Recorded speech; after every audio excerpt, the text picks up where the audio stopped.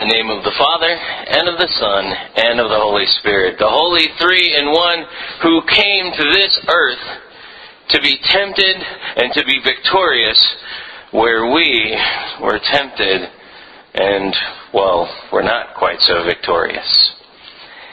Dear brothers and sisters in Christ, it's a great story, isn't it? This story that we have of the temptation of Christ. That He, after His baptism, is led out into the wilderness by not the devil, but the Spirit. The other person of the Trinity, not God the Father, but God the Holy Spirit, is driving the Son into the desert so that He might be there and fast for 40 days and 40 nights. And I love the way that the language goes in our reading. He was there for 40 days and 40 nights and was fasting. And, oh yeah, he was famished. We couldn't figure that out ourselves. But he was famished. He was weakened. Imagine going 4 days without eating. Now multiply that times 10. Or imagine going 10 days, maybe if you're a little bit more ascetic, and multiply that times 4. Some of you start to get a little riled up when church goes a little bit too long. Imagine how much that would have to be delayed, your lunch, if we were here for, well, the rest of Lent. And you had to wait till Easter to eat. That is how famished Jesus was. And there at this point in time is where Jesus is then tempted by Satan. And he's tempted 3 times. It's an interesting thing that the devil uses these 3 temptations to tempt Jesus. And every time Jesus wins, and every time Jesus says, no, I am not going to give in to that temptation, and he quotes back Scripture to Satan. But we don't always do that. We don't always do that at all. In fact, well, with this first temptation, we're pretty sure that we're kind of off the hook. Because the first temptation is, turn these stones into bread, Mr. Hungry Guy. And that had to be, well, a little bit appealing to Jesus after 40 days of not eating. He was completely human. He felt the same hunger pangs that you would have felt yourself. But we think that we're kind of let off the hook because we're like, well, I can't turn stones into bread. That's not going to happen for me. It's not going to work for me. And so, well, I guess this is just a great story about how the devil tempted Jesus, but the devil never tempts me in that way because I can't turn things into bread. But Jesus could. And there are things that you can do. There are things that are within your power, that are within your faculties, that you are able to do yourself and know full well that you shouldn't. But yet the devil comes in and he tempts you a little bit and he says, maybe just this once. Maybe just this once you can use that God-given ability to serve yourself. Wouldn't that be great if you just use this God-given ability to... And we give in to temptation.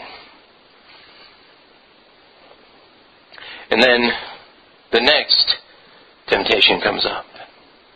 And that next temptation is for Jesus to give up something that is so vitally important. For Jesus to give up something that is so much a part of what he has come to this world to do. And the devil tempts him into a sin. And he brings him to Jerusalem. And he brings him there, and he says that if you're the Son of God, throw yourself down, for it is written, He will command His angels concerning you. And at that point, we see Jesus stuck between this position of His identity and what He can do with that identity.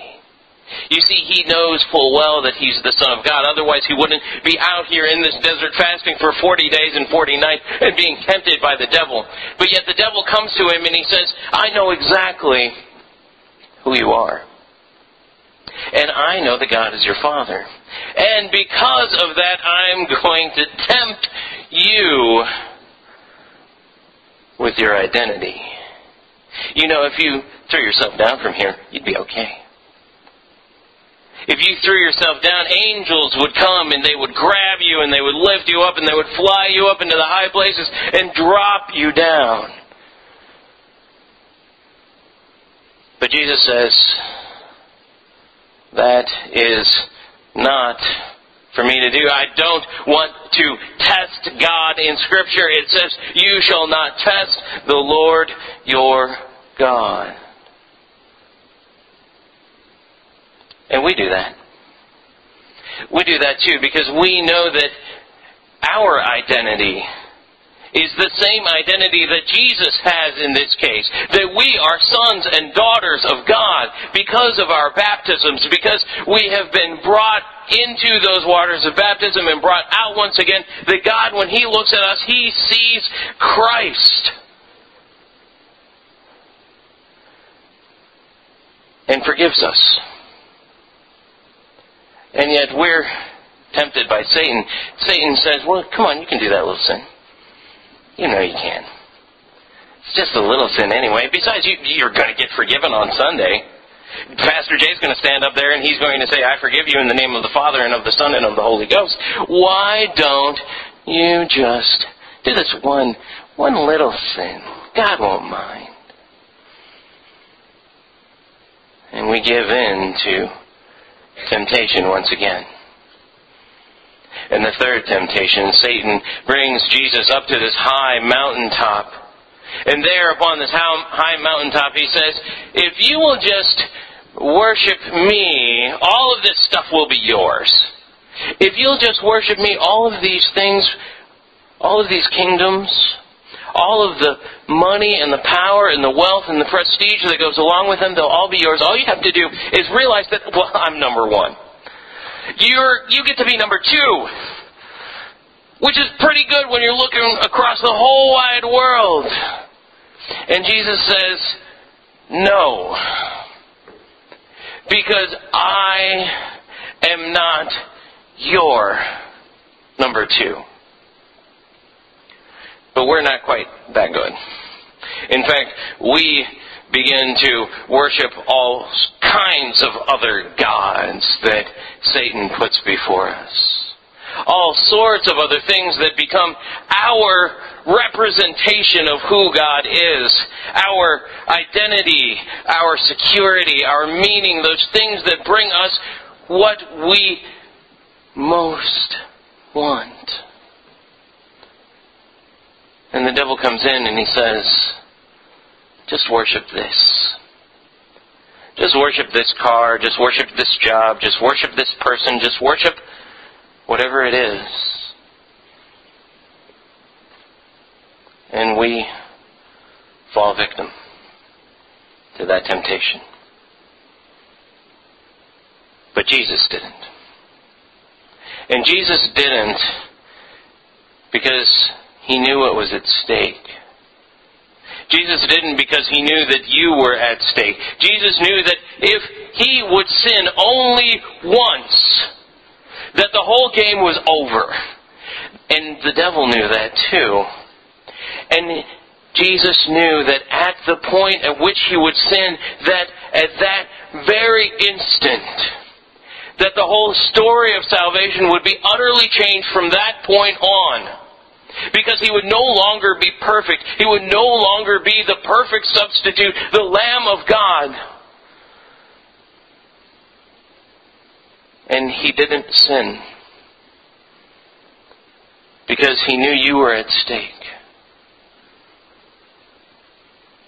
We take our liberties with sinning. And sometimes we take it without even thinking about what kind of liberties we're taking. We sin knowing that the next day or the next moment that God will forgive us. In fact, that He has already forgiven us. But Jesus never had that.